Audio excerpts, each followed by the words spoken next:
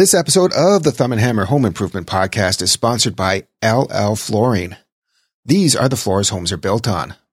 Visit the experts at your local store or go to llflooring.com/pro to learn more. Home improvements, home renovations, home maintenance, home repairs, and all the other challenges of home ownership. Welcome to the Thumb and Hammer Home Improvement Podcast.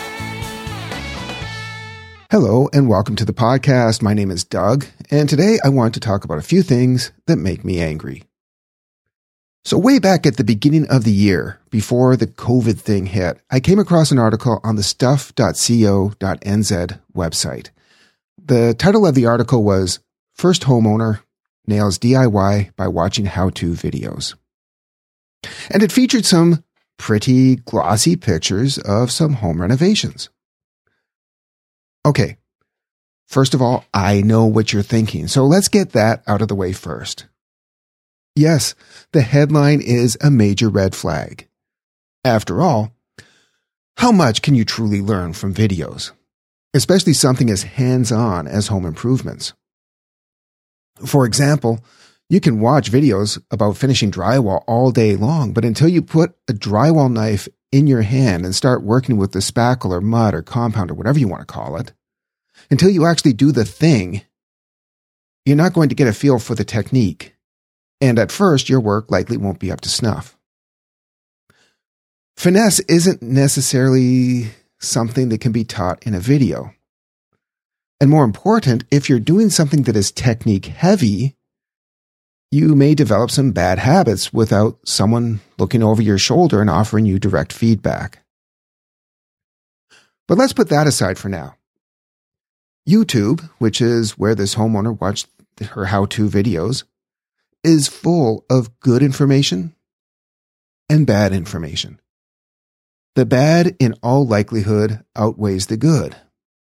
That's not to say that the people who put out the videos are not well-intentioned. They're just, well, the bottom line is that you need to have enough knowledge or common sense to recognize which sources to trust.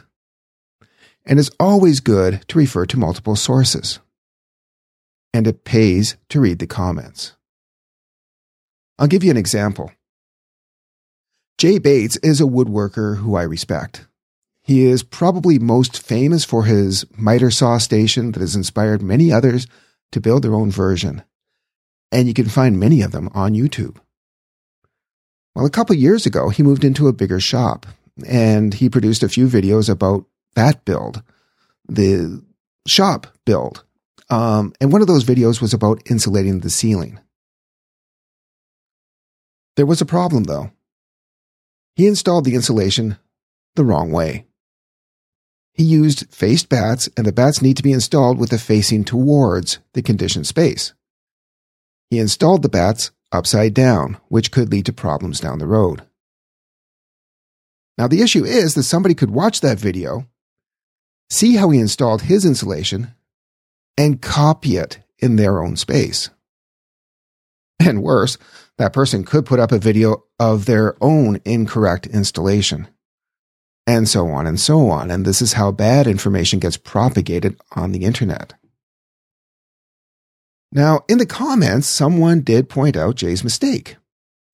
So somebody reading the comments would learn that the information in the video could be wrong.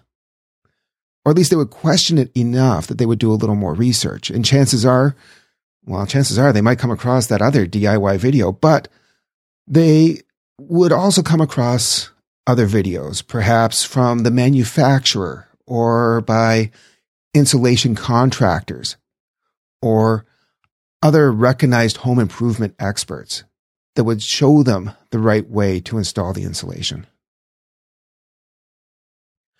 Now, I think Jay has taken that video down since then. I looked for it. I did a quick search for it, but I couldn't find it. And it did serve another purpose. It showed how much of a pain in the butt installing insulation could be.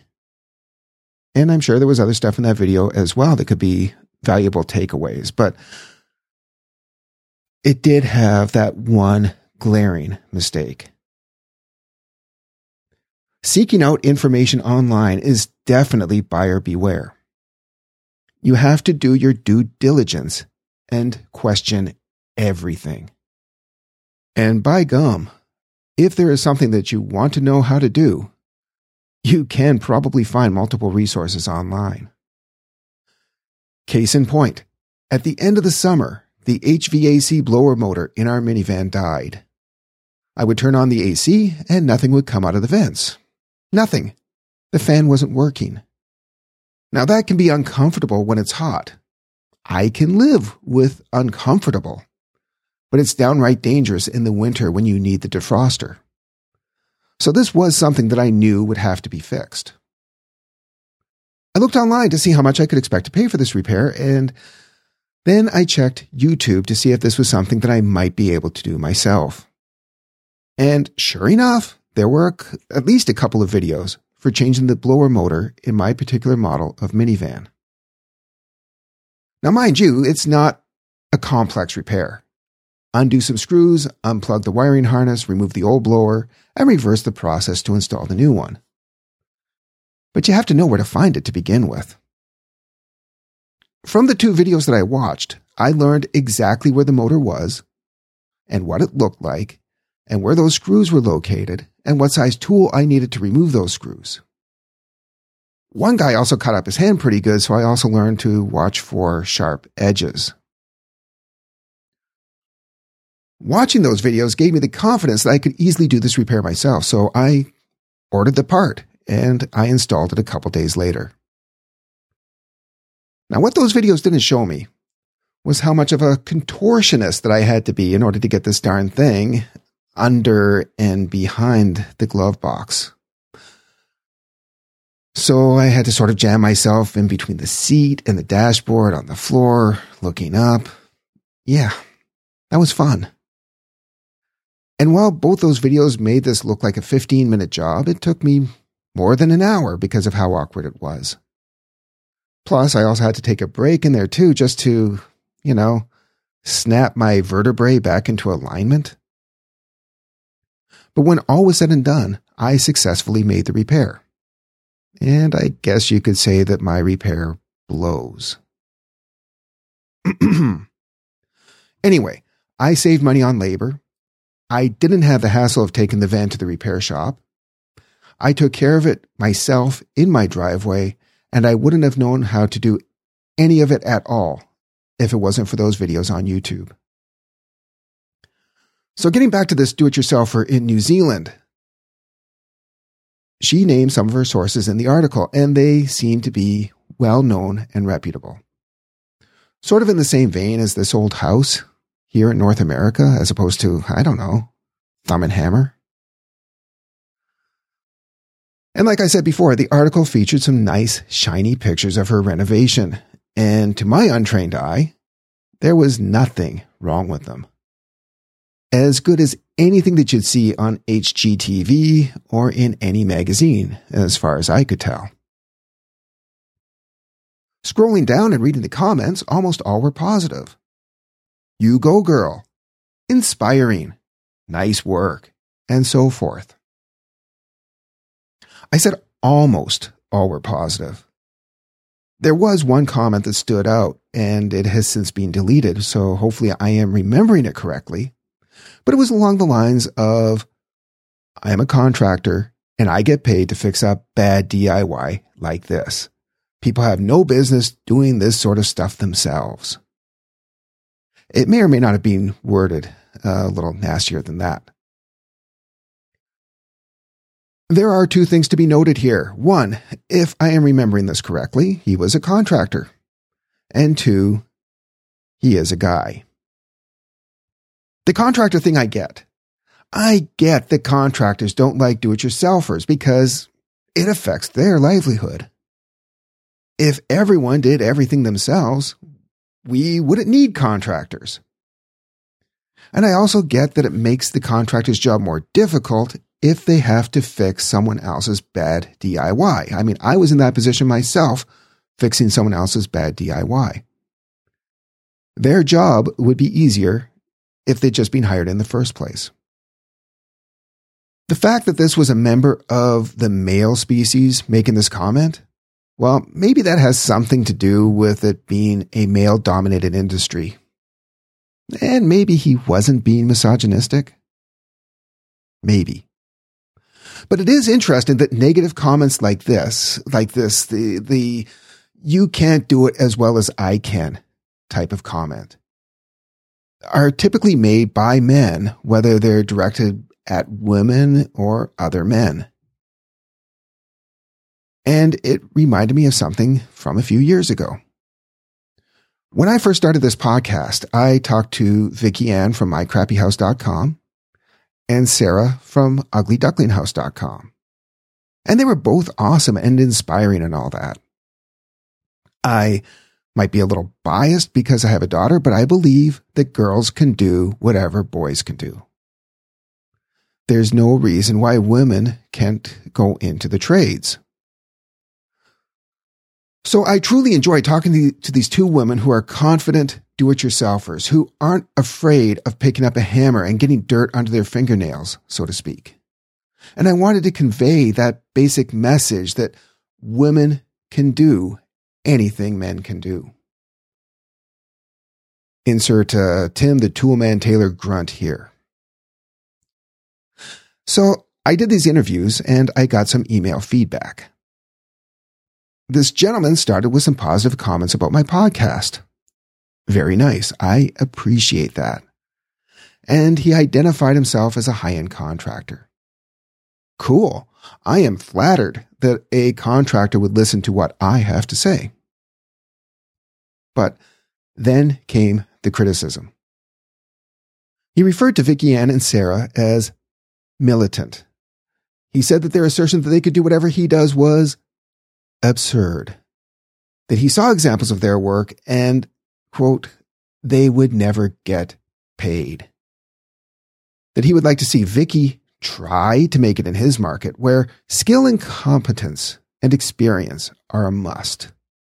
And then he gave me some advice to caution my DIY listeners that yes, you can do it, just not in my world if you're planning to make a living at it. That wasn't a bit nice. You know what? That makes me mad. It angries up the blood. Where to start? I did write him back, and I defended my guests. The fact is, from what I've seen of their work, they could both work on my house. I wouldn't have a problem with that, but let's unpack this, shall we? This gentleman refers to himself as a high-end contractor with 40 years of experience, and he did in fact send some pictures of his work in a subsequent email, and he is indeed a high-end contractor. And therefore, he has priced himself out of our market. For those of us firmly planted in the working class to middle class, a high-end contractor is simply out of our price range. And a high-end renovation might simply be a case of over-improving based on where we tend to live. A $100,000 kitchen doesn't necessarily make sense in a $200,000 house. Our price range might be closer to $30,000, maybe topping out around $50,000.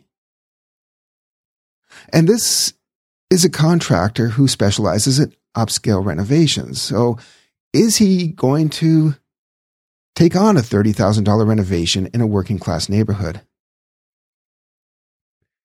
He said that he would like to see Vicky make it in his market. But dude, no one is trying to make it in your market.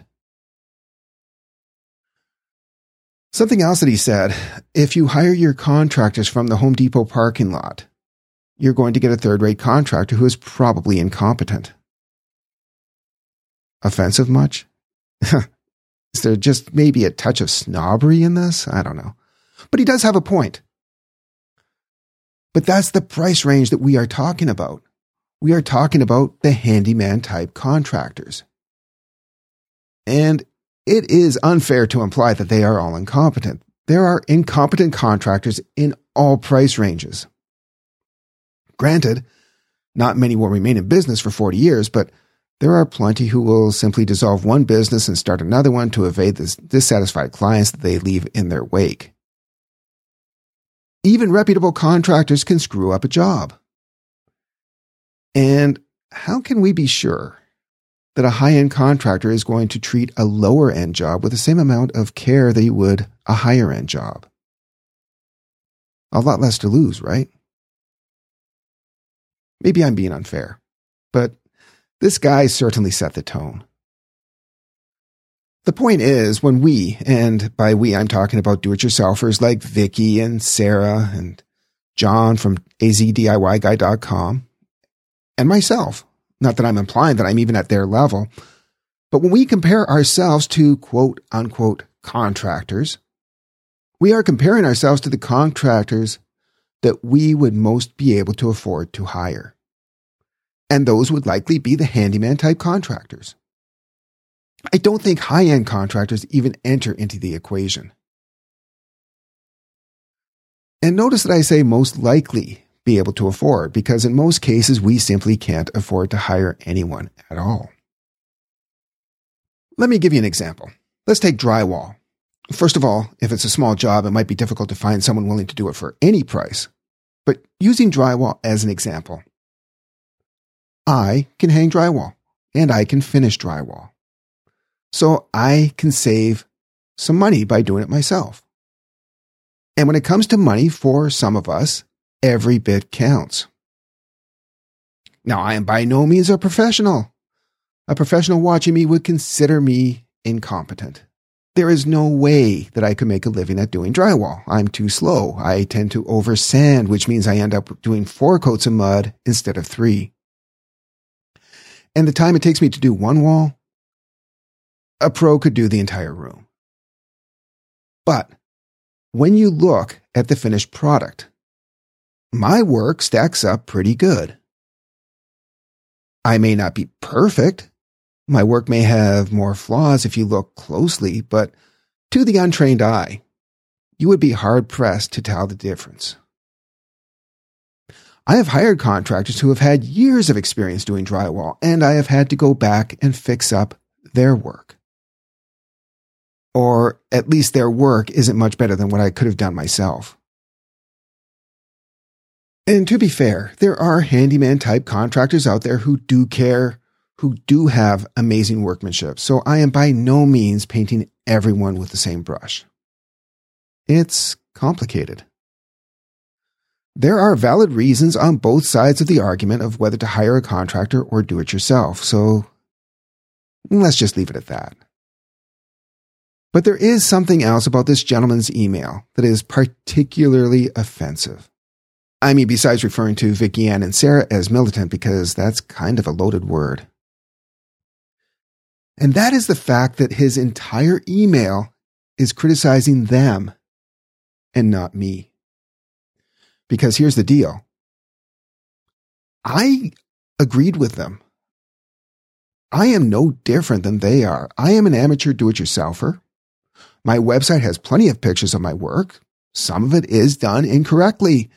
Some of it, the flaws are obvious. Obvious because I point them out.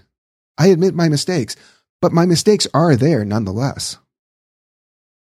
My basement renovation from my first house is a decent renovation for that house, but a high-end renovation it is not.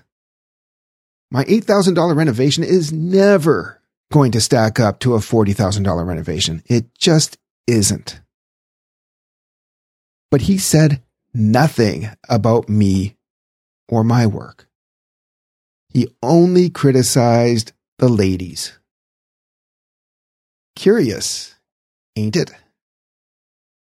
When he says that they can't make a living in his world, what he's really talking about is, this is a man's world. And with that, let's pause for this brief sponsor break.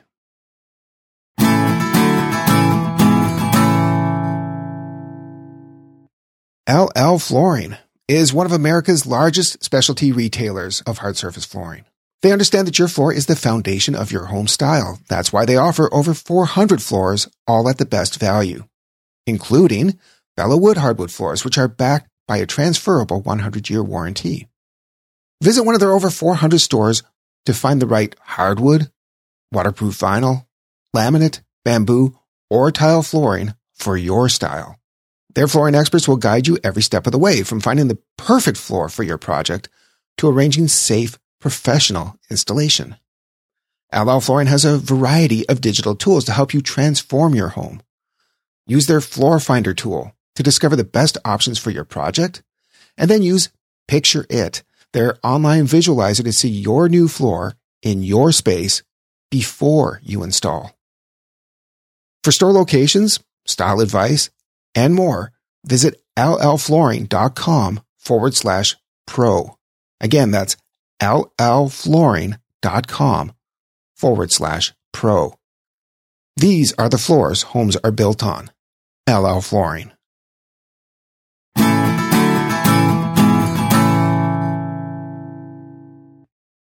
I want to be clear. Not all contractors are misogynists. And I am not singling out contractors specifically either. I just found it interesting that, generally speaking, women tend to be more positive in their comments while men tend to be more critical. And this seems especially true when the do-it-yourselfer is a woman. But men also direct negative comments towards other men as well. I think it's just the way we're wired. It's puffing out our chest if we feel threatened. I have yet to see an example of that negativity coming from a woman. At least in the DIY realm, you just don't see much negativity coming from women in general. Again, it's not my intention to beat up on contractors, but while we're sort of on the subject, there are contractors that have that attitude that I've already described. I know what I'm doing, and no one else can do what I do better than me. And yeah, tearing down the work of a do-it-yourselfer online is a prime example of that attitude. But you know what? When I hire a contractor, I want to hire someone who knows what they're doing and that can do what they do better than anyone else. But I also want to hire someone who isn't threatened by a client who might know a lot, even if they don't have the same amount of experience. For years, we have seen shows like This Old House and others, and people like Mike Holmes, whose purpose it is to try to educate homeowners. Yet, when you mention to a contractor that you saw something on TV, many of them will simply dismiss it. I'll give an example. You have probably seen Detra featured on home improvement shows. It's a membrane that gets installed between the floor and tile. It's a decoupling membrane that allows for some movement of the floor without cracking the tile or grout. I'm not sure if I explained that very well, but anyway, when we were having the floor tile installed in our money pit house, I asked the contractor if they would be using Detra, and they kind of scoffed at it. Explained that they would be using cement board and that the floor would be nice and solid and Detra would just be an unnecessary expense, that you're kind of foolish for jumping on anything that you see on TV, that they've always done it this way and it's always worked out just fine. I should have put my foot down at that point and insisted that they install the membrane, but I didn't. I trusted what they said. And part of me, frankly, doubted that they would install the Detra properly if they didn't have experience working with it. But guess what happened? The grout cracked. I should have had more confidence to insist on having the tiles installed the way I wanted them installed. But the contractors should have also realized that as homeowners with access to more information than ever, that maybe we know more than they give us credit for. To be fair, I was truly overwhelmed by the money pit house, and there were structural repairs that I had no idea how to tackle. But framing, drywall, flooring, these are all things within my knowledge and abilities. I wasn't hiring someone to do these things because I wasn't able to, or didn't know how, or couldn't learn. I was hiring people to do these things because I didn't want to, or didn't have the time, or didn't want to deal with the learning curve. When we moved to our current house, we hired an electrician to install a new breaker panel and to wire the garage. Now, wiring the garage is within my abilities. I know my way around basic household wiring, and putting in a sub panel with some plugs was definitely something that I could do. But since we were having our main breaker panel replaced, I figured it would be a good idea to have the electrician do the garage as well. 2 reasons. It saved me time and effort of doing it myself, and it would simplify the permit and inspection process. Garage, professionally wired by a licensed electrician, sounds better than garage wired by homeowner. Now, since I wanted to use the garage as a woodworking shop, I wanted there to be plenty of lighting. And I wanted some 20-amp circuits for my tools. There was already a circuit in the garage that had an overhead light and a plug for the garage door opener and another plug. The electrician said that he would pull off that circuit for the additional lights. I asked if it would be better to run a new circuit. I sort of wanted the garage to be mostly self-contained since we didn't know what else might be on that existing circuit. But he insisted that his way was going to be easier and therefore less expensive for me. Okay, fine. He's the expert, right? Except as the homeowner, I also had a pretty clear idea of what I wanted. But I defer to the expert. Well, I should have trusted my instincts. And he should have too. The existing garage circuit is part of a circuit with outdoor plugs, and it is powered by a GFCI breaker. What does that mean? Well, a GFCI outlet will trip off if it detects a fault. So you'll have this kind of outlet around a sink or outdoors where there may be the possibility of exposure to water that could be a shock hazard. It'll trip off instead of you getting zorched. A GFCI outlet will also add that protection to other outlets that come after it in the circuit. A GFCI breaker provides that protection for the entire circuit from the electrical panel. So, what's the problem? Well, typically it's not a good idea to have lights on a GFCI protected circuit or after a GFCI outlet because if it trips, the lights will go out too. So potentially I could be cutting wood at the table saw, and if something causes the breaker to trip, suddenly I'm in the dark, but the table saw will still be running. Yeah, not dangerous at all. If the lights were on their own circuit, there wouldn't be that same risk. And this was wired by a master electrician. Now, I didn't even know about the GFCI situation. I just thought it would be a good idea to have the garage lighting on its own dedicated circuit. And I should have trusted my instinct and insisted that the electrician respect it. Is my anger directed at the contractor? Yes, sure. But it's also directed at myself. As homeowners, it is up to us to educate ourselves, and it is also up to us to stand strong for what we want when we hire a contractor. As I said, there are more resources than ever. As homeowners, we need to determine the best resources and weed out the bad ones. And contractors need to realize that we homeowners are more educated than ever. And we deserve respect. But I'm not just directing my anger at contractors. There are reputable sources, experts, that also sometimes get it wrong. Take Mike Holmes. Mike Holmes hates metal framing in basements. In his early series, if he came across metal framing, he would tear it out without hesitation. He was definitely biased. But his bias ignores the fact that While metal can rust in a damp environment, wood can rot and grow mold. His bias ignores the fact that metal doesn't warp or twist, while wood does. So if you want perfectly straight walls, it is easier to get them with metal than wood.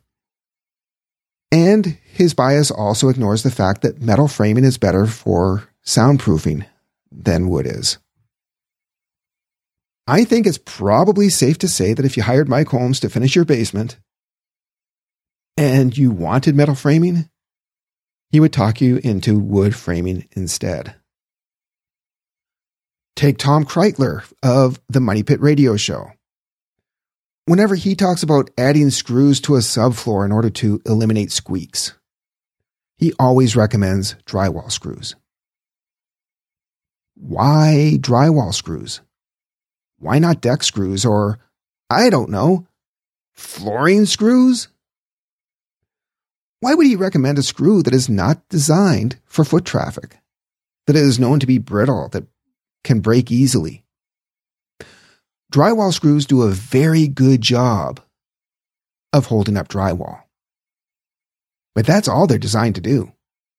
I mean, you're already sending someone to the hardware store for one type of screw. Why wouldn't you send them for the correct type? It angries up the blood.